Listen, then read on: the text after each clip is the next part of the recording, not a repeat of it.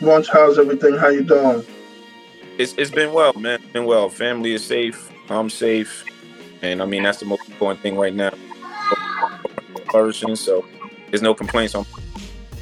Oh, that's great. That's great. So listen, I've been a big fan for years or something. Kelvin played with you guys back when it was Team Scan and stuff, and I've been, watching you guys, following you guys, and with it all ever since or something. My first question, is like, what made you want to start a program to begin with? Yeah, I mean I think the most important thing anybody like in life, you just want to find a way to give back, right? I think all of us that's probably on here, we've had mentors in our life. We've had people that looked out for us, and not giving back, you kind of just flow through life. So I know two things we love is education, love basketball, and once you figured out, you could do both and make it a profession. I think it made sense for me holistically on a day-to-day basis, and the people that I'm around kind of have similarities in that front. But the biggest thing, being able to, when you walk off this planet, you want to be able to say, "Hey, I did some good things, and I helped somebody else that keep the train moving." Yeah. Yeah. I know the program was. I know the program from being around. It started like the original four guys. Could you tell me how that whole thing came together? Yeah, man, we all went to college together. I mean, I think when you come out of school, everybody kind of went into different ventures. But then on the side of that, we all communicated and wanted to do something that was just outside of the 5 and the energy you was putting in with 8 hours, someone else. And I reached out to those guys one by one and kind of just told them like, hey, let's need help. I think I got it going on and running an after school program with a bunch of phenomenal kids that look like we could do some great things if we form a vulture and try to make bigger than ourselves. Most important thing is you got people that are trustworthy, and you guys for grassroots, I mean, big team that's around you, right? And they all bosses, they all bring something special to the table. And when you start to look at things from a business standpoint, find yourself with people that are if not just smart as you in certain areas. Right? So a big thing for me, always surround myself with people that's going to challenge me to be a better man, and people that are going to challenge the kids, and great role models before we went to look for X and O's. Kind of just was looking for great people, and who better to start with people that's been around 7 days a week for 4 or 5, Yeah. Yeah, definitely. So I remember, when you were listening, we were just at the gym over, at the gym over there at Malali's or something. I mean, could you tell people how hard it is to come across getting those types of sponsorships and maintaining them and stuff like that? Yeah, man. When we started, man, we was we was selling candy. We were doing raffle tickets. We were selling sodas, Costco. Like crazy people don't know. Like I unplugged the soda machine in the after school program, so that guys could buy the sodas he was purchasing from Costco's on a weekly basis. And flip that to being able to get some Converse for the kids, right? And we were taking, the candy, the M&Ms, Skittles, and all that. Those guys was flipping boxes on a bi-weekly basis when they walked in practice to get some practice gear. And I think the biggest thing is we came from humble beginnings, and having that mom and pop feel, and that people say get it out the mud. Like we walked that journey, right? And we the guys that were in that first group of kids from 6th grade, we didn't even go looking for a deal. Like we were just in there saying, hey, listen, we keeping these guys off the street every day. They getting better because we got a facility. They doing their schoolwork, and we were more so worried about where they were going academically and what schools they were kind of like applying to and transferring out of middle school into high schools. And I mean, I think we just every day kind of use the basketball, as they say, as the carrot to keep them guys focused, right? And they loved it because we were winning. I mean, and then every time we were winning, we were selling more stuff, and we were doing scratch off cards, and we had guys using the gym, and the older guys would come in and use the scratch off cards and give their donation to the program. And every way that we can do it, we figured it out. We wasn't charging the parents, and the kids were earning every single thing they got. I mean, we started it without a backpack, without we was doing string bags and mismatched everything. Like we had a different backpack from a different pair of sweatpants. I mean, we take it back to the Starburys. Like we was wearing Starburys and and Converse, Russell athletic shooting shirts. Like we literally just was getting it as we was going. Like, you know, my partner Justin say we were building the plane as we was flying it, you know, and every week we were trying to figure it out. Like we didn't even know enough. We was doing Division II AAU and didn't know the difference between Division II and Division I.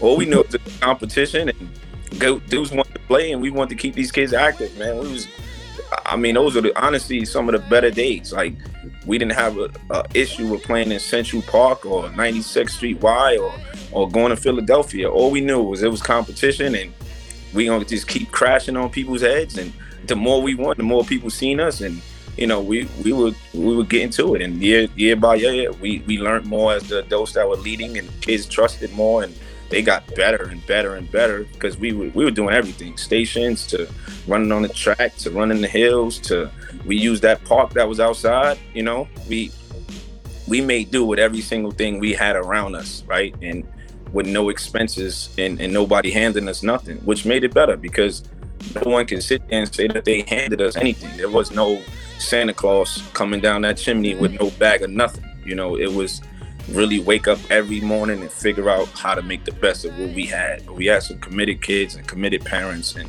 those guys, you know, every single day they just worked. They trusted the process and trusted some people that as we're going forward, we were learning. You know, we were trying to learn the game. But you know, and to get the deal, you know, we were fortunate enough when people came to us.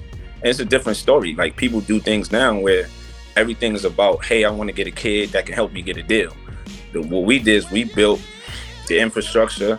Our roots were strong. We built the culture. We built the foundation. And then we knew what we stood for, and we knew how to win on and off the court, right? Holistically. And then when the deal came, we knew how to keep it because we knew what it took to get it. And it wasn't just one kid. You know, it's not one tournament. It's not one team. It's literally a foundation of things to come, and a presence in the community, a presence in, you know, everything that you can think of, like to this day, you know, from voting and giving back. And, you know, our guys are awesome, man. They were really good kids. So when we got the deal, it was a higher level of basketball, but we never changed how we operated. Like the standards were the standards, you know, on and off the court. So yeah, we were fortunate. My next question for you was going to be, considering how much your program has grown, has it been difficult to maintain that mom and pop? Yeah, definitely, man. I mean, you go from 10 kids in the 7th grade where you can give them every single thing that you have to, you know, we up to 100, right? Where when I say 100, it's hard to maintain a every single day mom and pop feel when you never graduate from this program. Like you got guys who are 25, 26 years old right now, and it's just different resources that they need, right? And then if you look at it, it's difficult to maintain that mom and pop feel when the guys that come in now, they didn't necessarily have to roll their sleeves up and do the things that the younger generation had to do that came before them. So we got to be creative and having them earn stuff, right? Where you got to deal logistically, you giving these guys stuff that is just because it's part of the package, right? It's stuff that's already, it's expected, and it's not, they didn't do anything wrong. But I think, you know, when you go forward, you keep that mom and pop feel from the staff, right? We keep our staff short and powerful, and then full of brothers that are friends. Like these aren't my co-workers or staff. It's literally dudes that I ride with every day in life. And then we try to do stuff that keep us attached to the guy. Go see them, take them to lunch. You know, keep in contact with them via Zooms. Keep in contact with them. You know, go to their high school games, go to their college games, go to their pro games. Take them to dinner, email them, FaceTime them. So, like, that's where the mom and pop thing is still there, right? And then you create cultures where the older generation is connected to the new generation. So if you got a kid from 2014, he talking to a kid from 2024. It's 10 classes removed, but they still got the same walk of life. They still got the same story, and they still got that same grind. So I think it changes just because politically and socially and network wise, it's just bigger, right? And you're doing galas now instead of Christmas parties. You know what I mean? You're doing black tie affairs instead of just a birthday party. So like, it's still the mom and pop thing is still there from a standpoint of like everybody knows all of the staff and all of the staff knows everyone right now. I mean, it's a lot more kids to keep your hands on to try to help. You gotta be creative, and you gotta be energetic and make sure that you touching everybody. You can't leave somebody out there, So that's a tough task, but we manage. Great question though. Now, one of the things I heard you say was that like certain teams nowadays will try to attract that star player to get sponsorships and stuff like that. Considering y'all did it the opposite way, do you find yourself like attracting like certain players want to come play for you guys? Yeah, I mean, I think when we first started, we were trying to explain what we can do, and as we go forward now, we have proof in the pudding, right? Like, you walk into the store and you kind of like, hey, let's say you tear your ACL, you picking a doctor, you're trying to figure out, hey, who else ACL have you done?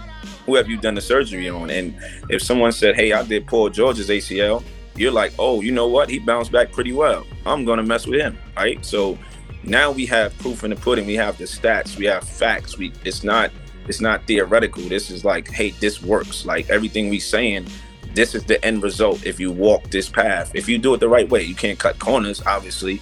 But I think what we have now is just backing that our concepts are working, and we have a way that we travel. We have a way that we do every single thing, from high school placement, college placement, just everything that we can think of that's in the process. We have our style of play, so it's there. Sounds like kind of like a just how you doing, much machine at this point, Given that, is there any way you could see it expanding even further than where it is now? Yeah, I mean, on the outside looking, people could think it's a machine because of the production of it.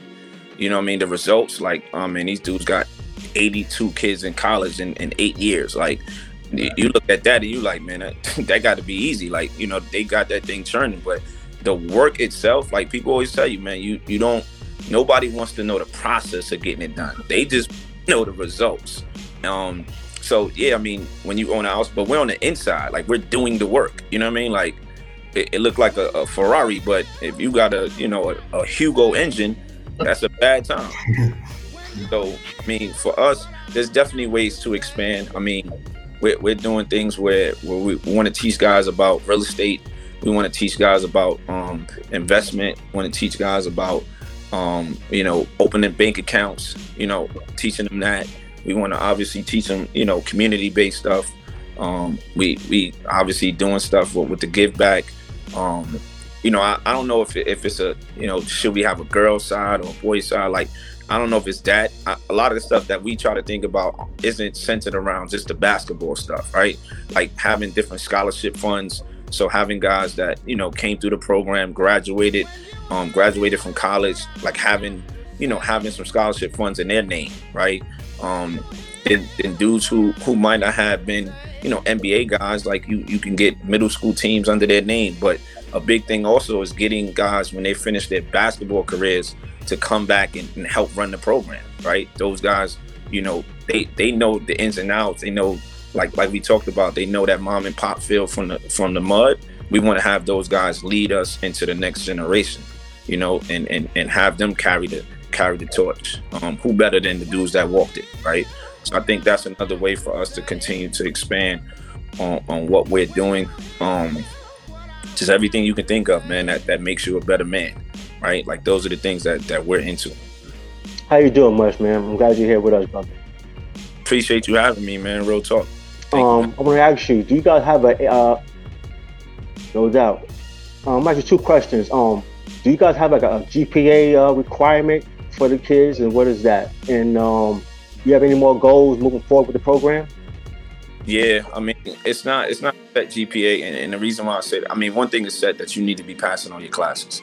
Like, I look at things from my standpoint. Like when I was in high school, Right. I can't tell somebody like, hey, if you're doing your best and your best is 75s, then I can respect that. If you're doing your best and your best is 90, I'm going to respect that. But like, you can't walk into this place and be getting, the speed limit 55s up and down and think you're going to be playing. Like, you're not wearing the jersey, right? There's been documented cases where guys were like, hey, this dude's basically redshirted me. Like, I couldn't play until I got my grades together, so it's not a set GPA.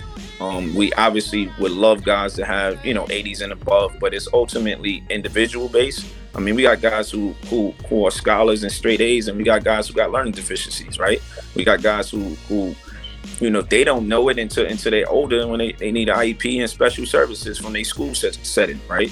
So if a kid has these different learning deficiencies for whatever reason, I can't expect that kid without the proper services and a proper structure to be getting straight A's, right? But the kid who I know, hey man, you got the potential to make to go to an Ivy League school, I'm not gonna sit there and let him be running around getting 75s, right? So everybody individually based is kind of like a case study. It's like social work where, every file, you kind of got to know each individual kid and try to get them to maximize their potential on the court and off the court, like in the classroom. So if you look at it from a basketball sense, the kid that shoot like Steph Curry, you want him to be able to start handling the ball, right? And for us, the kid who is in the classroom that, he's a big time scholar, we want to encourage him to try to take some AP classes. But when it comes to the academics, man, I think the one thing everybody knows is, listen, you're not going to be failing classes at PSA and traveling and playing. Like, there's been cases where guys came to us from different circumstances and they needed to learn our way of doing things, our standards, how we were going to support them. Like, so you can be a kid who on a day-to-day, you on a progress support every single day where you trying to explain to somebody and your teachers are signing off on the fact that you went to school every day, did your homework, participated, there's no issues. Like, you can have a kid in 11th grade doing that, but guys come to us and sometimes in middle school, sometimes guys come in 9th, but we meet you where you are. And then we try to make sure that you have all the proper tutoring or services or whatever you need. And sometimes that means, you just need a different school setting. You need a smaller classroom. You need a school that got 5 kids in the class. Maybe you just need to sit in the front of the class to make sure that things are going. Maybe you somebody coming to your school 2 days a week to make sure that you feel like you got a support system. Maybe it's you being on FaceTime, getting tutored in that Spanish class that that you're struggling at. And that's when the alumni, they come in handy for that stuff too. As they get older, those guys don't mind tutoring the younger guys because they know the journey. But like I said, we don't have a certain GPA. I've never been one of those guys that's like, there's certain programs, and that's not to bash those guys that when I came up, I remember not being a kid that was like, hey, if I get all 90s, I could be a part of Seeds or, Prep for Prep and Oliver. Like, there's certain programs that only want to take the guys who are big time scholars. We're like, look, man, give us the kid that just want to work. Like, as long as you want to dedicate yourself and put that pain in and understand, like, somebody gonna be here to help you if you want the help. And there's every coach in our program got a college degree. Like, we could do it in-house. If you don't got the money for like a Sylvan Learning Center or whatever the case may be, like, we have the qualifications to do it here. So utilize that. So I hope that answers your first question. The second question was for sure. Say the second question again. I'm sorry about that. What are your goals you have with the program moving forward? Yeah, that's any goals for the program moving forward? Yeah. Program wise, I mean, I just start on the court. I mean, most people know about the basketball side. Like, we made Peace Jam, Nike Peace Jam last year or the year before, because we didn't have anything this year because of COVID. We made Peace Jam with all 3 teams. And the goal of mine personally is to make Peace Jam with all 3 teams again. I don't know how many Nike teams have made Peace Jam back year with all 3 teams. Like, I'm a big believer in program team by team by team, as opposed to just having one really stacked team and the rest of those guys are just mediocre. So basketball wise, that's my in-house goal for this season coming up. For all three teams to make Peace Jam. Program as far as like just expanding and becoming, better. I mean, I think I want us to be like our reputation to be even that much better. Like, I want us to be able to cultivate people that want to get behind us and that look like us. And it's like, nah, I'm riding with them because they work hard and they put on, and they're not selfish guys, right? They gonna make sure that they give everything they can. So I think a big thing is just that concept of legacy, right? It's not how many games we win. It's not how many kids go to the league. I think it's just what we stood for. And when it's our turn to walk away and doing it on our terms, like that's a big goal. Like most people they get forced to walk away, right? The program begins so bad that new blood come in and somebody tell you, hey man, exit left. I think for us, it'd be powerful if we can, write our own ending to our book and say, all right, we did enough. It's our time to go ahead and move on. But the New York City respected what we did, because I feel like at this point, the country respects us more than our own local people, for whatever reason. But that's gonna come. We continue to get better at what we're doing right here at home base, then we'll continue to win over more people. And that's our job, to make people understand that we care and we want to do the things the right way, and we want to, represent this state, every single chance we get. So I think that's the way our program can become even better, by incorporating good people and empowering our own people, right? From everything to dudes want to work, dudes want to get college jobs, dudes want to get high school jobs, dudes want to be, a teacher, like whatever it is that we can help with, we want to extend our resources and share. Like I literally was just telling somebody today, like I feel like our Nike deal, I want it to be considered the community's Nike deal, where like all of our resources that we have is shared amongst everybody. Like people are always saying, hey, do you have this? Can you let me hold that? Can you give me this? And I want us to be the program that people are like, nah, them guys, if my son need a winter coat and December comes around, they're gonna figure out how to make it happen. If my son need a haircut and daddy's in jail or whatever the case may be, they'll figure it out. So I just want us to, I want our legacy to continue to be something bigger than what we did on the basketball court. Yeah, I think going back to like the comments where I was asking about the well-oiled machine, that's the part you're describing, the part that people don't see, behind the scenes, the work you guys are putting in the community. That's what people don't see. Yeah, I mean, and the one thing you can't do is do it.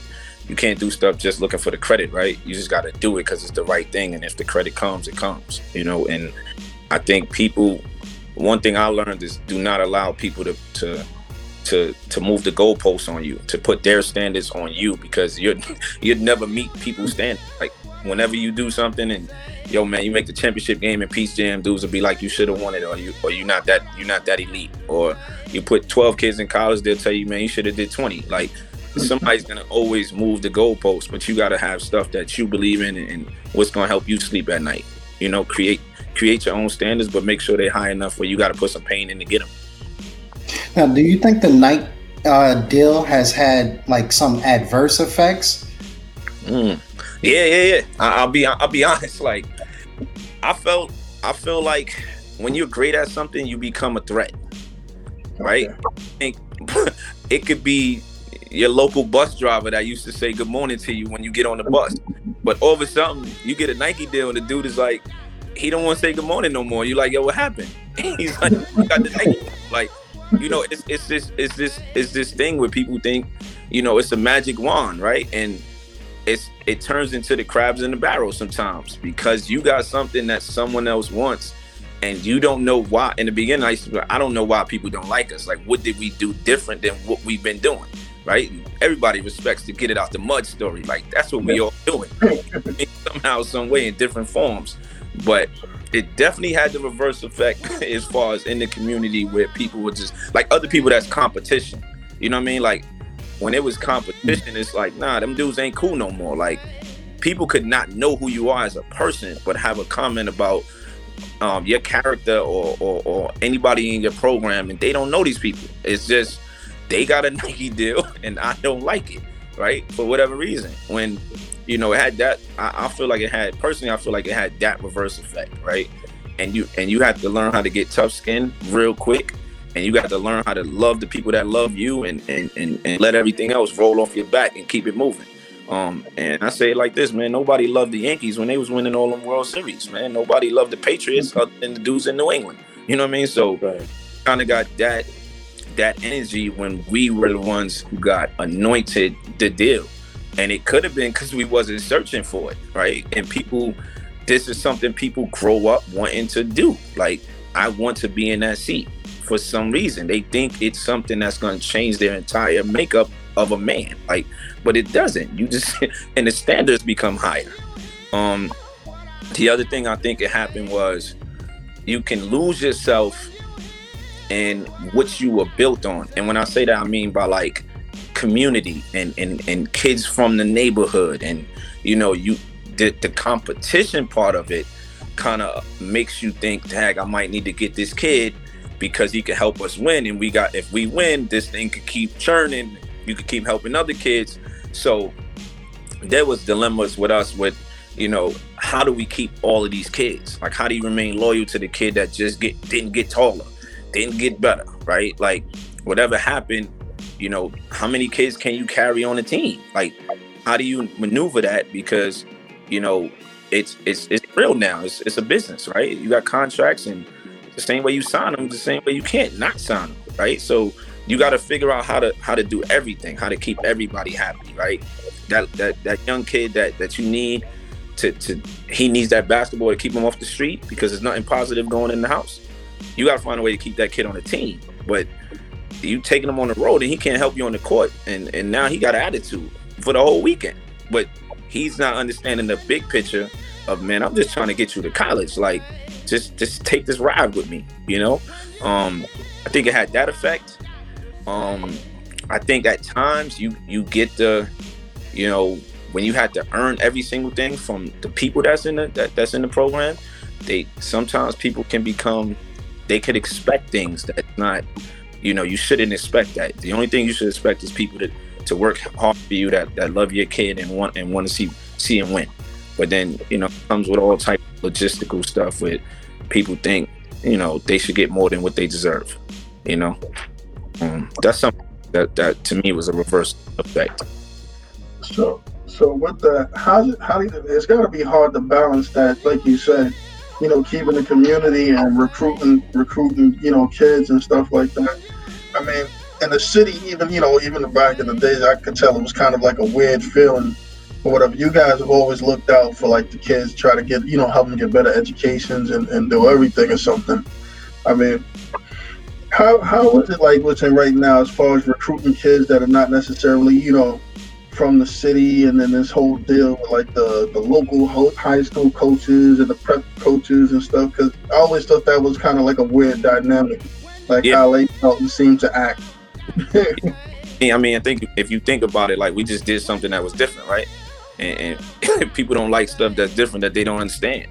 You start talking about, hey man, these kids is going to prep school in 7th grade, and they're like, what are you talking about? Why would you leave? Why would you take a kid out of PS 99? Like, that's all we know in the community is PS 99. But it's like, no, like, all right, somebody went and found something that's like another opportunity.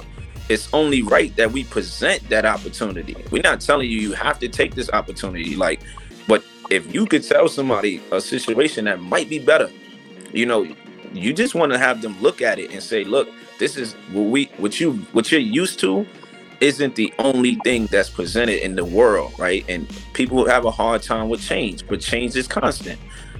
So we started with that, and then people were like, I don't think it affected them into big time talent.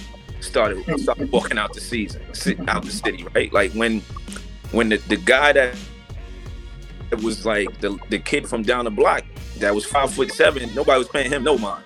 And he was going to prep school. Didn't nobody care, right? But when that 6'9" dude disappeared, and he's like, oh, you know what?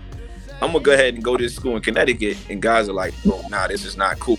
They doing something different, and they doing it their way. But you got to remember, the way we came up, we did it the way we wanted to do it in our way. Like, nobody gave us a helping hand, so now you can't comment on how we move. And we're not affecting you guys. Like, we're not doing anything personally to nobody else, right? We just got our way of running our household. It's like everybody on this call right now is a man. And as a man, you're going to run your household. And how you run your household, can another man come in your house and tell you how to run your household? Like, if one household only drink water, that's that household. Another household is like, hey, I like soda.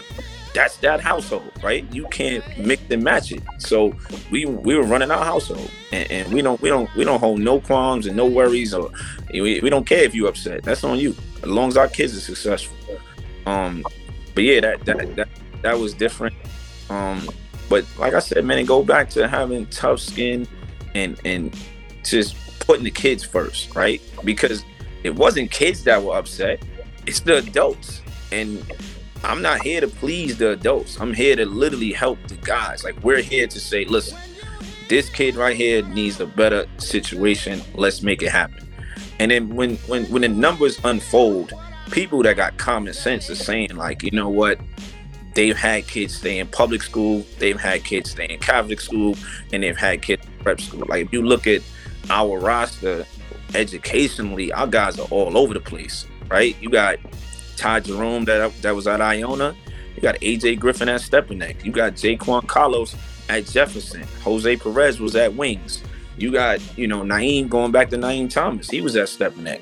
Shavar Newkirk was at Cardinal Hayes for 4 years. He started out at Rice, right? He was one of the original guys. So, and then you got other guys that say, hey, I went the prep school route. Like, as long as each one of them are graduating in high school, like, we had a 100% graduation rate in high school and 100% graduation rate in college. Like, what are we talking about at this point, right? We getting it done. Like, that's, by hook or crook, and everybody's getting it done. Everybody's fine, but we got options. And that's the thing. We just added another option to the kid that looked like us. We added another option to his household, right? And I think what happened was the high school coaches, they started to understand, like, listen, this is how this program runs. Each kid's gonna have 3 options: your public school, your Catholic school, your prep school. And they're gonna figure out which one is best. And if you don't win that situation, it happens, right? Because here's the reality, no disrespect to anybody, but it's not a lot of guys calling our phone to say, hey, I got a kid for you, right? We're doing the hand in the kids. We're giving the kid. You're not giving it to us. It's not that often. So at this point, we got to do it the way that's going to work for us. And it doesn't make sense for us to force a kid to stay here and the kid is failing, and it's not working holistically, versus, hey, man, that means you got to take a step out the city to go to a school in Massachusetts and it works. Then that's what we got to go with, right? And there's been time, this is what people don't understand. There's been times where our basketball has suffered because we put our kids in a better academic setting, right? Like the junior boarding school, which is the middle school of prep schools. It goes from 6th grade to 9th grade. Those guys are at these junior boarding schools and playing 2 sports and not playing basketball every day, or the competition that they're playing is not, equivalent to the competition our guys are getting in the city. And then on the weekends, they coming straight to us and playing in big time hard events. That kid is lacking a little bit athletically because he hasn't had the time in the gym. But academically, he's in a way better setting. So if you look at tournaments like when our guys are young, whether it's fun sport, b-ball spotlight, made hoops, we're never as good as we are in high school because our middle school kids are not here. So when you're trying to put together, you got a 4-game weekend and the kid is like, hey, I can't come home because I got cross country, right? What do you tell that kid? You signed up, you got a full ride to go to this school. You got to do cross country, right? Or he's just not home that weekend. It's not Thanksgiving break or Christmas break. So guys are able to beat us on the basketball court because we've taken that stance of the academic comes first, right? And we got to ride with that. So you're not going to win as much as you want to. But eventually it evens itself out in high school, right? The schedule is the schedule. So, yeah, I hope that answered your question. No, that's great. Because with all that stuff, like you said, all the kids that you guys manage to place between prep schools, high schools, colleges and stuff, man, can you tell people how hard it is actually to get somebody a scholarship in a college? Because I think some people don't understand that demographic of how it goes from middle school, high school, how many kids drop off, and that's a small percentage that get that ride. Yo, man, I tell you like this. It's been obviously everybody know COVID has been serious, right? The 2020 year has been unprecedented. We've dealing with, you know, obviously Black Lives Matter and the pandemic and everything that went with it. And that 21 class, everybody knows how much they've been up against, right? To try to beat the odds has been the wildest time ever. But for us, we gonna manage to have 12 guys go Division I. All right. So like right now, 10 kids are committed, and the other 2 are just deciding on where they want to go. And 2 kids are going to the Ivy League, right? So to go 12 for 12 without playing basketball, like we literally did no basketball. We didn't practice. We didn't do a combine. We didn't play EYBL. We didn't scrimmage nobody. We didn't go in the gym. It was just like, no, it's not safe. We're not doing it, right? And all 12 of our guys are going to school for free. And that's because of, you know, some of them guys were really elite. And then other guys were, listen, you got to pick the phone up. You got to do these interviews. You got to do these podcasts. You got to do these Zooms. You got to, you got to send these emails. You got to text these coaches. Like, people don't know, like, man, I wake up in the morning and at 7 a.m., I'll text 15 coaches, the same text about the same kid. And then screenshot that to the kid to say, good morning. You see what we doing here? We working. Right? Like, we don't let it happen. We make it happen. So whatever people gonna say, like, come on, this is, and when people see 12 out of 12, they're gonna think, oh, it's that machine. It's just a machine. But it's like, no, like, dudes are literally the whole staff, from, you know, in-house, like, photo shoots with guys, right? To our own, we're doing our own podcast. Coach Dre's doing his own podcast to interview our own kids, and then sending that podcast to schools. Like, you're doing your own, you know, Instagram, you're doing your own, you know, you're doing everything in-house. We cooking it up, right? And then we trying to get it out there in the right package to be able to have guys want our kids. But man, it's hard. You talking about taking a kid from 6th, 7th, 8th grade all the way through, and then it don't stop. Like, man, I'm doing interviews with NBA guys about Cole Anthony getting drafted, man. Like, we this stuff don't stop. It's 20, you know, it's 7 days a week. This ain't, but it's ours. You know what I mean? So if I'm gonna put in that pain, I'm putting it in for ourselves. This is ours. Like, you know, it's people in the music industry say this is our record label. You know, and you can't, you know, play for the team I own at the end of the day. But yeah, it's not easy, man. It's a lot of bumps, a lot of bruises, a lot of hard conversations. When, like, you think about some kids when they were the best player on the team here in the 8th grade, right? And by 17, you the 12th man. Think about the mental warfare for that kid every single day that he's going through this process. And then you got guys who they're smart enough to know, yo, I could stay at this program and not play as much, and I'm getting me a full ride. Because these dudes are telling me, by any means necessary, we're going to make sure you get to college. That's the why. Like, we're going to make sure you walk away and you in somebody's university. And that kid is just like, I'm not leaving. Like, we could cut kids. Like, you think about the teams we have, like, we could tell the dude that's 9, 10, 11, 12, yo, you cut. We just going to go get better players. But that's not fun. You know, that's crazy. So you gotta, you know, you deal with it and you work around it and you try to get in the lab, get them better. But I mean, I love the kid that says, hey man, I'm gonna go to Lehigh. The same way I love the kid that's saying, man, I'm going to Duke. You know what I mean? Like, they all get treated the same. Like, it's love. So yeah, but that thing is hard. You know, it's a lot of years. It's a lot of years, man. You know? I guess, yeah, to add on to that, how difficult was it to, like, forge those relationships with the college coaches and stuff like that? Yeah, I'll tell you a funny story. Like, I got this thing where somebody would text my phone and be like, yo, Munch, let me get the number to the coach from Alabama. Right? Or somebody would text you and say, yo, let me get the number to the assistant coach at New Mexico State. And nobody ever processes how hard you have to go to get that number, right? How did you get that number? What's the sweat equity behind getting that contact? Like when I got like 4,000 contacts in my phone, right? When I first got this phone, you know, in this number in college, I didn't have no 4,000. I had 0 contacts. You got to start texting. So you got to do things that allow these people to one contact you and you to contact them. Like we started the program, people might tell you, like, man, we sending cold emails. We was cold calling people like, listen, we got some talent over here. You might want to look at these dudes and sending a long email with a roster and some pictures and some mixtapes and all that. Like we doing that, right?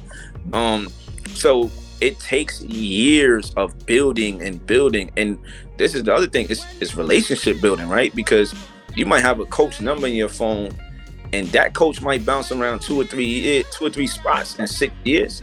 So he didn't get a PSA kid yet.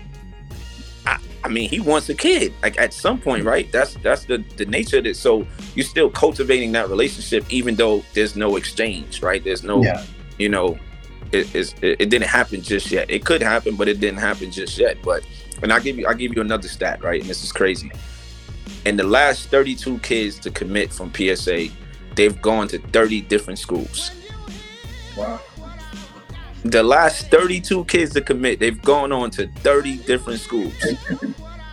Right? So if you think about the amount of finding the right fit, finding the right level, finding the right system, finding the right staff that you trust, everything to work, you gotta have a long Rolodex. And we're fortunate enough to have that, but it's through, you know, us having, you know, our high school event. It's through us having a combine. It's through us having, you know, NBA guys, college guys, really talented high school guys, having good relationships with the media where they're telling colleges you should recruit their program. The other thing people don't know is, man, when you turn on that TV and you see a kid getting right in college, those other schools are saying, hey, where did he come from? Right? You got the number one kid. True. You got the you know, you got an all rookie kid or the rookie of the year in the Patriot League or the rookie of the year in the Ivy League. Like you look around in our program, we liable to have the rookie in the Big East, the rookie of the year in the Lennox 10, and the rookie of the year in the Ivy League, like all in one year. You know what I mean? And the other people in the other coaches, in those conferences are saying, where did that kid come from? Oh, that's a PSA kid. And then the reputation gets better. Like these guys are gonna help you when they're young and they stay out of trouble when they on campus and they academically sound, right? They independent learners.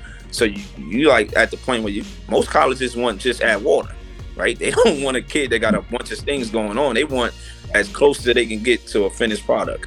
So, I mean, cultivating those relationships like over and over, from, you know, doing coaching clinics to the other thing people don't see is, man, we'll spend a whole day in New Jersey. It could be a Wednesday and it'd be 2 or 3 of us and we're like, listen, we're going to New Jersey the entire day from 8 a.m. to like midnight. And we're going to visit, you know, the NJITs. We're going to visit Rutgers. We're going to visit Seton Hall. We're going to visit, you know, every FDU. We're visiting all of these schools. A lot of them might have a kid in our from our program in the school, but those who don't, we're just literally going in to watch a practice, to say what's up, stop in, keep the relationship going, 15, 20 minutes, move to the next school. And then we're going to see the kids that are from Jersey in our high school. And we'll do that in New Jersey, we'll do that in Philly, we'll do that in Connecticut or Massachusetts. Like, so that's the thing where people think it's a machine, but they don't see the process, right? Who's really trying to be like, hey, I'm putting 8 a.m. to 12 midnight in one state, but there's so much, you know, ground to cover in that state that you have to. We got, you know, you talking about kids at St. Benedict's and Rosedale and St. Pat's, like we got kids all over the place. So they need to check in. And then the colleges, you want them to see your face, because here's the thing, if you got a kid at the school and you're known for a person that will check in on your kids, they're gonna give your kids a better shake, right? You're gonna get a check-in. Yo, man, you watching practice and your kid looking like a bag of dirt, you're gonna tell them, hey, what you doing, man? You know, so the work is just the work, man, every single day. You know, but yeah, I mean, when people do that, I'll be like, this is crazy. Like, you just can call somebody and get the number that I just had to put in 9 months to get. You know, you can't call somebody and say, give me 50 cent number. You're like, yo, man, you gotta earn that. Right? That is true. Yeah, but people do that all And if you don't give them the number, oh, you're a bad person. Right? You're a bad. It's the wildest thing ever. Like, whatever resources you've been able to accumulate over the last 10 years, someone else is supposed to just automatically get those resources because they feel like you owe them for no reason, though. Like, they didn't do anything for you, but because you look like me and I look like you, I'm responsible to make sure whatever you ask me for, I got to give it to you. Or, you know what? Fuck him. He's the loser. Excuse my French. You know what I mean? But they don't hold other people that don't look like me to that same standard. Yeah. Right? We got a whole nother bar that we got to meet, and people don't care what you have to do to get to whatever you at. They just want the resources. Is there one kid that you started that kind of surprised you with his b-ball progression? Man, that's a great question, man. A great question. That surprised me. You know what? That's come through PSA, right? Yeah. You know what? I'll say to a certain extent, like from when I watched him as a youngin' to where he's at now, I would say Todd Jerome, right? Like, right. I remember the little dude in 6th, 7th grade and shoot the ball, but the athleticism was getting the best of him, right? And, you know, middle school is a fast game, like a bunch of little dudes running around pressing and trapping. But his IQ was always through the roof. To see what he was able to do by like junior year in high school, senior year before the injury, and then, I mean, UVA, you know, win a national championship, start like, you know, be in the backcourt with another guy and lead the ACC in assists or something, and then get drafted in the first round. Like, I don't know a lot of dudes that was like, look, Todd Jerome, we're betting our money on him being a pro, right? Like, until later, right? He was in college on ESPN killing Carolina or something before people raised their hand to be like, yeah, he a pro. But, you know, I think if I go all the way back to like, man, in 12 years old to where he's at, like, he surprised me with that. You know, I knew he could play, but the NBA is a hard thing to make. You know, that's a big time question by you. I've never had that, and I hats off to you. Right. So once on the flip side, who would you say is the most impressive kid you ever went against that you felt was like this kid is really legit? On the basketball court, okay. I'll say a couple years back, like he was doing some stuff where he was getting to it, and we're a big time defensive team, yeah, in an organization. So when somebody's literally putting it on you like that, you gotta be like, wow, like this kid is special. Like just dudes that we played against, right? I'll do that. I thought, Josh Christopher was doing some stuff to us a couple years ago. You know what I mean? I don't know what he's going to end up being. But Josh Christopher, you know who who was killing us? Tyler Ulis. Tyler was like, the pieces he had around him, he shouldn't have been able to do the things that he was doing. And he was doing it, like, and he was injured when he was doing it. So like, that's the memory, like, dude doing some stuff with one arm, like, oh, this kid is different, right? IQ and all that. I think Tyler Ulis, we've played against the best of the best. Like, yeah. Like, you know what? Michael Porter and Trey did us real dirty. I'm not even gonna say dirty. They washed us in the championship game, like, to the point where it felt like we didn't play. Like, we were so tired and whatever the reason. But like I said, them two dudes that night, championship game, Peace Jam, like, they were looking like a video game. They had it going. But we played against everybody. Jason Tatum, Jahlil Okafor, like, just everybody you could think of that's like lottery picks and in the NBA doing some stuff right now.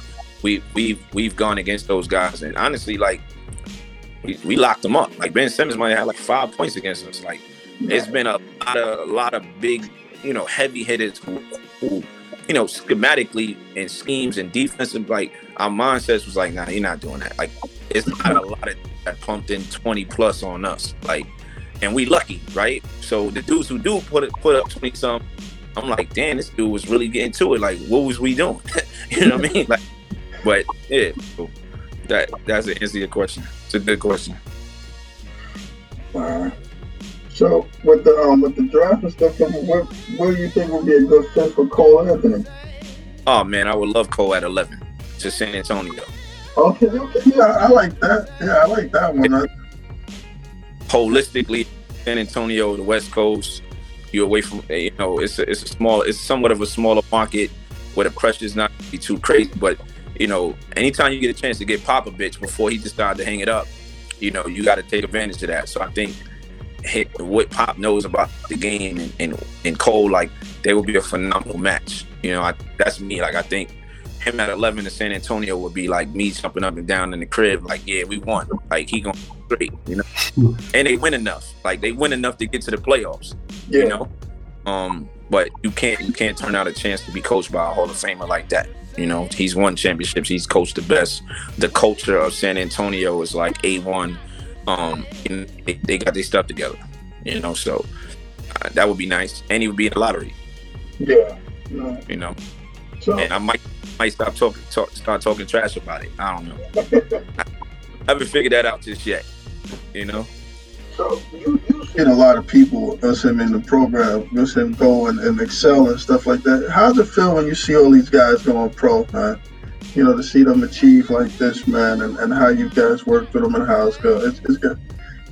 Just the feeling how it is to see all these guys succeed like this. Yeah. No, it's crazy because what people don't know, like, as they're doing something, there's another group of kids trying to get to where they at.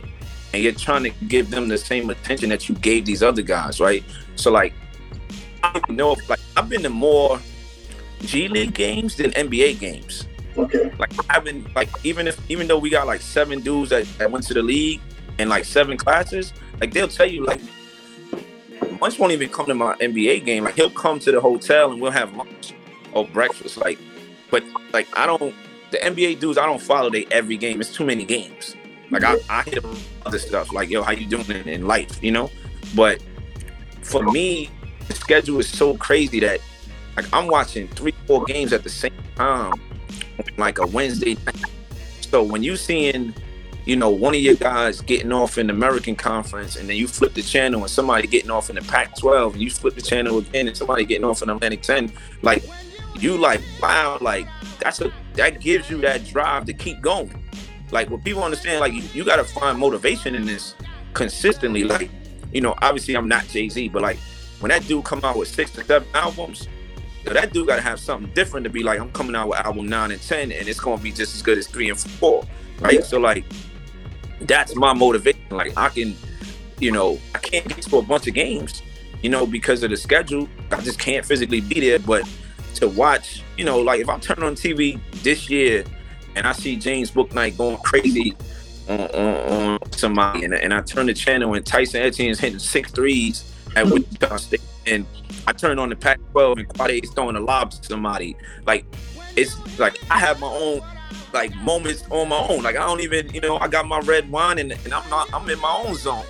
But then what it do, go to bed in the morning, you like, oh, we gotta get to work. Like, we gotta create more of these. Like, we gotta have these moments. Like, people don't even understand, like, I've never gone to the green room. Like, I've never done that. I've never gone to the McDonald's game. Like, I don't even know how many McDonald's Americans we've had. Like, I've never gone to the National Jordan Brand game. Like, I don't even go to, like, graduations, like, because it's so hard to, like, that question, that mom and pop. When you give one kid, you can't not give the other, right? So I've gone to more, low major games, and like, I go to more Ivy League games than I do, SEC games, right? But every one of our guys feel the love. Like, they know, like, yo, Coach Munch is texting Joe Toussaint at 11 o'clock p.m. about how many turnovers he had or how many open jumpers, like, against Illinois. Like, you're getting a FaceTime, like, after the game. It's happening. Like, dudes is checking for real. It's not like, and that's everybody. Like, you could be the kid that's at, hey, man, I played 15 minutes and I'm at Dartmouth. Like, I'm checking the box scores to be like, yo, why'd you miss 2 free throws? What happened?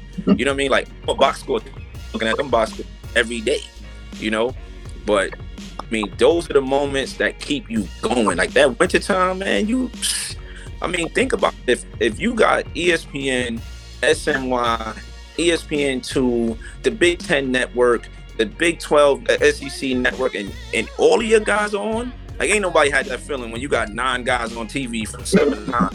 You lose your damn mind. Like, oh yeah, that's when you start thinking you're a machine. You know?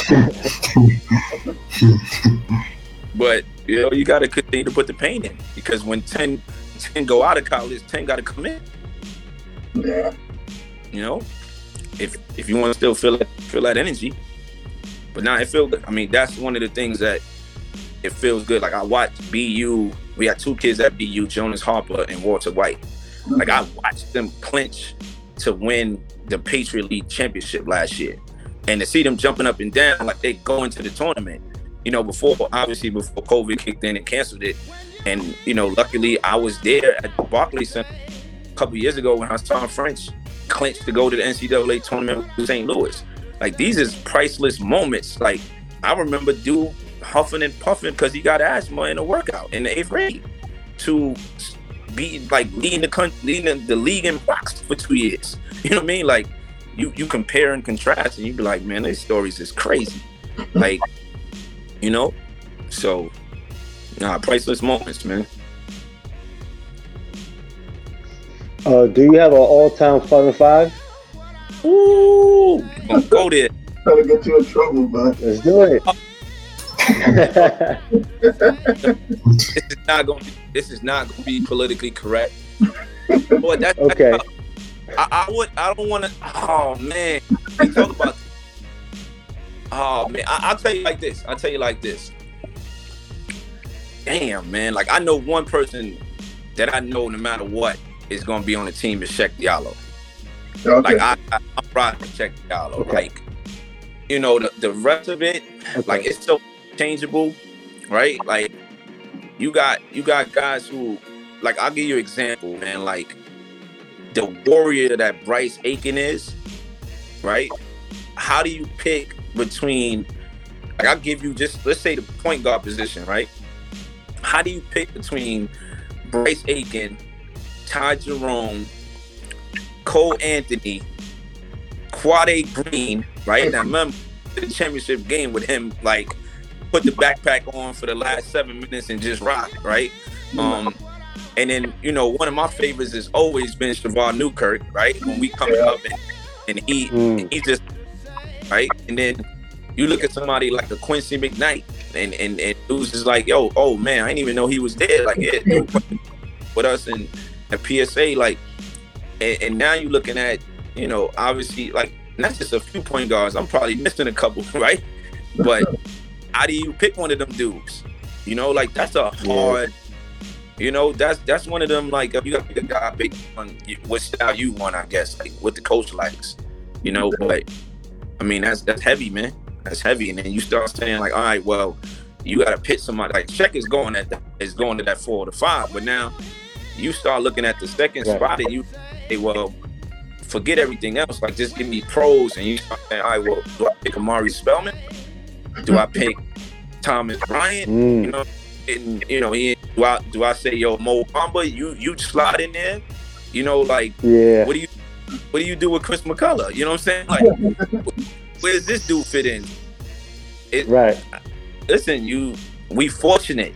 You know what I mean? We're extremely fortunate in that realm. And honestly, there's been guys who probably didn't make the league, but were warriors when it came down to, like, that real gritty, we need to win at that level, AAU. Like Hassan French is a guy where I'm like, man, I'm taking that dude 9 out of 9. Like, we going to work, you know?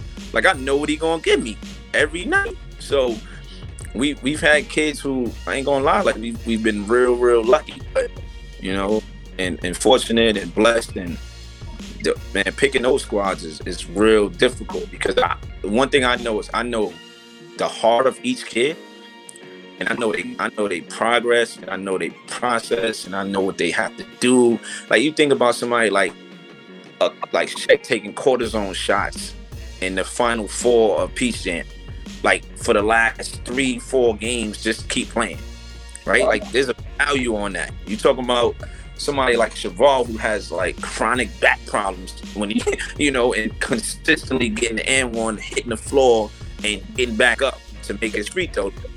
There's a value on that. Like it's not just names. It's about what the dude been through. Like, look at a kid like Terry, like right. See his progression because you end up top 40 in the country, but it ain't even about what you did at Peace Jam. It's the tour days you did for 2 straight months in that same scan gym, right? Shooting them corner threes and being ready and being prepared, like putting your body through the 2 months off before Peace Jam to be ready to play in Peace Jam, or be able to do stuff in camp. So, I mean, and then you start looking at dudes and saying, all right, well, shit, where does James Bouknight fit, right? This dude about to be, he have a good season, he going to the lottery, right? And AJ Griffin is top 5 at McDonald's game calling his name, right? Where is he going to fit? And Brandon Randolph led the team in scoring and on a team that went the furthest in the history of the program. He was a bucket. So wow. I can't really pick one, man. You know what I mean? Nice. That's a good problem to have. Yeah, it certainly is. We just gotta keep creating them, keep going. Okay. So much. We know what the program, where you see the program go. What do you want to do for yourself for the next 5 to 10 years? What do you want to do? Where do you see what you want to do? It's crazy, man. I'm writing a book right now, right? Okay. Yeah, like I literally, it's in the editing process at beat. So I gave myself 2 years to do it. I'm probably naive about it now that I understand the book writing process, right? Like I'm like, all right, half of it you could do on your own. You don't got nobody managing your time, or you just getting it done. It's about being a black boy, teenager, and man in society, and all the things that we go through, right? Domestic violence, police brutality, low income housing, lack of education, just anything that we all go through coming up. It's a journal-based book, and I think it's gonna be dope. And then they give you multiple choices for each scenario that happened, right? Like if it's domestic violence and you walk in the house and your dad is sadly to say hitting on your mom, and how do you react to that situation? And A is going to be one thing, and B, and and then it gives you a moral story, and it's really a conversation starter, because like if all 4 of us pick different, everybody had to explain why they picked A, or why they picked B, or why they picked C, and then we're talking about it, and we're kind of like, okay, if this happens, how am I going to react to that, right? So we got young black kids coming up now, and if they're reading some of these entries and they're like, oh yeah, chances are they're going to deal with police brutality. You're 14, you're probably going to deal with it before you're 25, right? How do you deal with that when it happens to you? So the gist of the book is trying to get them to get the answers before the problems come. But then also understand that even though the problems are going to come, you still can be successful. So it chronicalizes a lot of the things that I went through in my life, and these stories, and it's kind of therapeutic. And then stories that are close to me and people that I just different stuff. Like what most people don't think about is the kid that's chasing the NBA, he's never able to get a resume for real life, right? In a job field, because he can't do internships, he can't do no summer youth, he can't do he's always if you're in high school, you doing AAU in high school, and you doing all these camps and exposure events and all of this stuff. This kid, when he's done with college, to say he get injured and basketball is over, there's nothing on the resume, nothing. So like chasing that dream is good for them, but there's also the other side that we're not talking about, right? That flip side of the coin, that's like we're pretty much crippling guys in some form or fashion when they don't make it all the way to that that platform that they desire, right? And it's hard because when they're in college, guys are like, yo, you taking all these summer school classes because I need you to work out, not because I want you to be doing an internship at Goldman Sachs or Smith. You know what I mean? Like, no, you got to put this work in. That's all we doing. Like from 12, 13 years old, all the way through to 22, 23, like there's no job. So this is why you see so many guys struggling when it's like, yo, basketball's over and I don't know what I'm supposed to do outside of play. You got to find something else you want to do. So that's a 2-year process. I think I've had opportunities to be a college coach. If I go down that realm, I'll probably do that for 2 years. If I, people have asked me to be an agent. If I do that, I'll probably do that for 2 years. If I work out, maybe do something at a prep school, and be like a dean of students, or maybe the principal, because I got 2 master's degrees, so I could do that. Be a principal, coach a team, and funnel PSA kids there. I could do that for 2 years, but I mean, I got a bucket list of 3 to 4 things I want to do in 8 years. But the plan, most people don't know, is I just need 1 year to do whatever I want to do with a hockey game. Like, I'm gonna have literally 360 things that I want to do that I haven't been able to do because time, right, has been occupied by the process of life, right? Like us as men, we always got something on. So we can't take the time to go to the opera. We can't take the time to get to a football game, or to go ice skating. Like, you got so much going on. You're like, man, I'm missing life. So really what I'm trying to do is I'm trying to do 8 to get 1.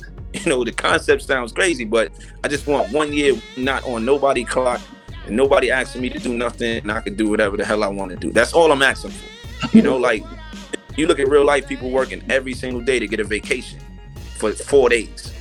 That's it.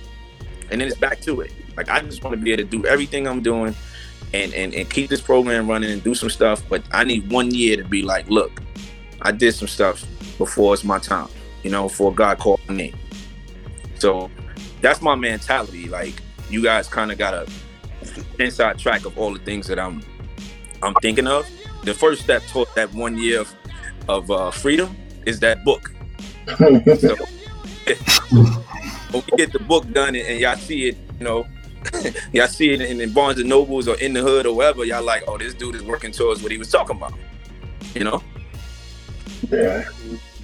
I was gonna say, like, when I was coming up, and I'm dating myself, like, high school basketball was almost, I would say, ahead of AAU. Do you think that tide has kind of turned now, where AAU are they on the same level, or has AAU kind of surpassed the importance of high school basketball? You know what? I would say it's program based, in my opinion. Like, there's not going to be another high school that's more important than PSA.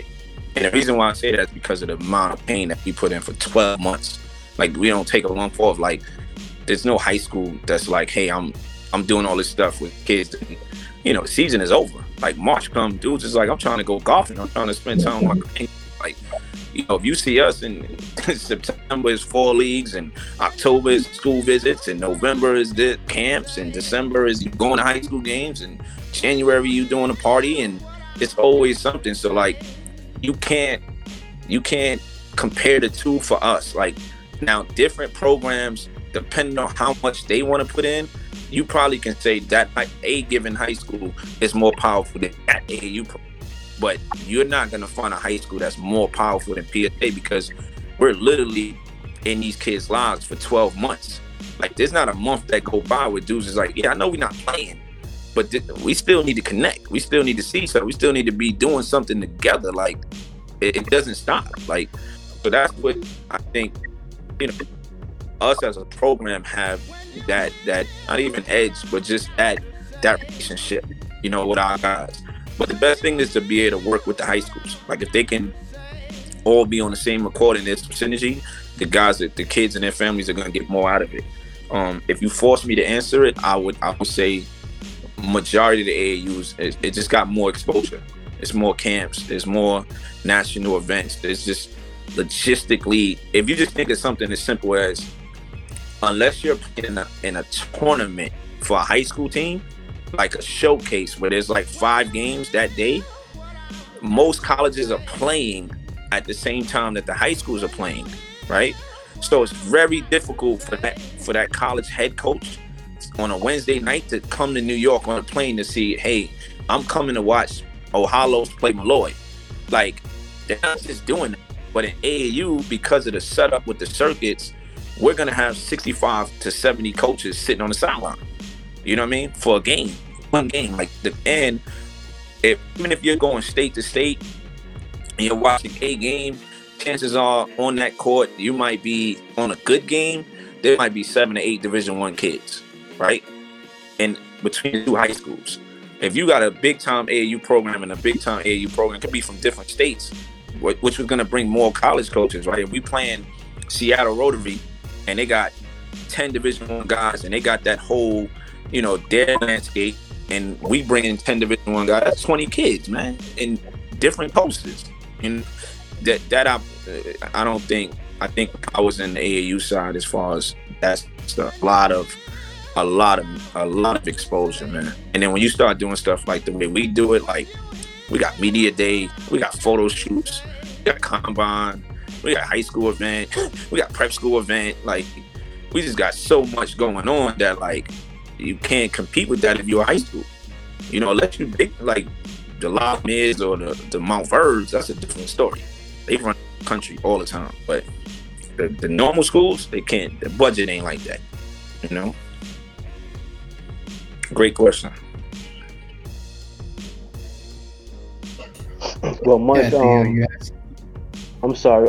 After doing some research about you and have you on the show, I could say that after hearing you talk that you definitely are a blessing to a lot of these kids, man. Who you are trying to help out and I guess direct them in the right way. And like somebody told me, I guess, about you that you're in the business of helping Black youth, man. And I can see that, I can hear that, man. And I commend you personally, man. And I wish you much more success, brother. Hey, man. Absolutely. Yeah, I would agree. I humbly thank you guys for giving me the opportunity to explain, right? And I think one of the things when we came up, I kept telling people, like, don't tell my story. I got it. Like, I know what I'm talking about. It's our story. If you want to know what's up, just ask somebody in the program. It don't got to be me. It could be whoever, a coach, a player, a parent, whoever, a director. Let us tell our own story. So what you guys are presenting an opportunity for us to continue to shed light on what we do internally. Like that's a priceless opportunity. And I'm humbly grateful that y'all even decided to pick up the phone and say, yo, Munch, we got something going on. We want you to jump on. I think a lot of people might think, oh, man, them dudes the machine is too big, or they too arrogant, they got too much going on, they don't want to jump on the platform.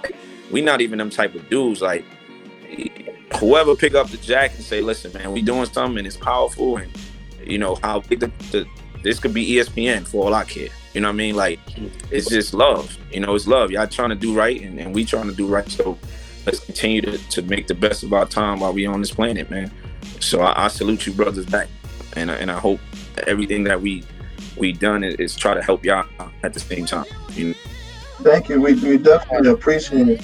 Mark, before we go, we should definitely tell everybody about you guys' podcast and stuff like that, where they can check it out and all that stuff, so that you get that information. Yeah, man, it's crazy. Like, it's PSA on Instagram. Man, like I don't got no social media. PSA. It's a bunch of content on there, man. Like, our guys do such a great job of handling that aspect of it. Everybody's always calling me and texting me like, yo, that stuff y'all got going on Instagram is crazy. But, it's my guy, Andre Charles and Coach Greg. Like, they in-house handle that thing on a daily basis, and a lot of content always coming that way. So, and then on Twitter, there's another gentleman, my man Mark, he handles that, and all I know how to do is retweet. I don't do nothing else. You know what I mean? So it's kudos to the team. And we here, man. I think one thing I will say to this is I got the best group of dudes next to me, man.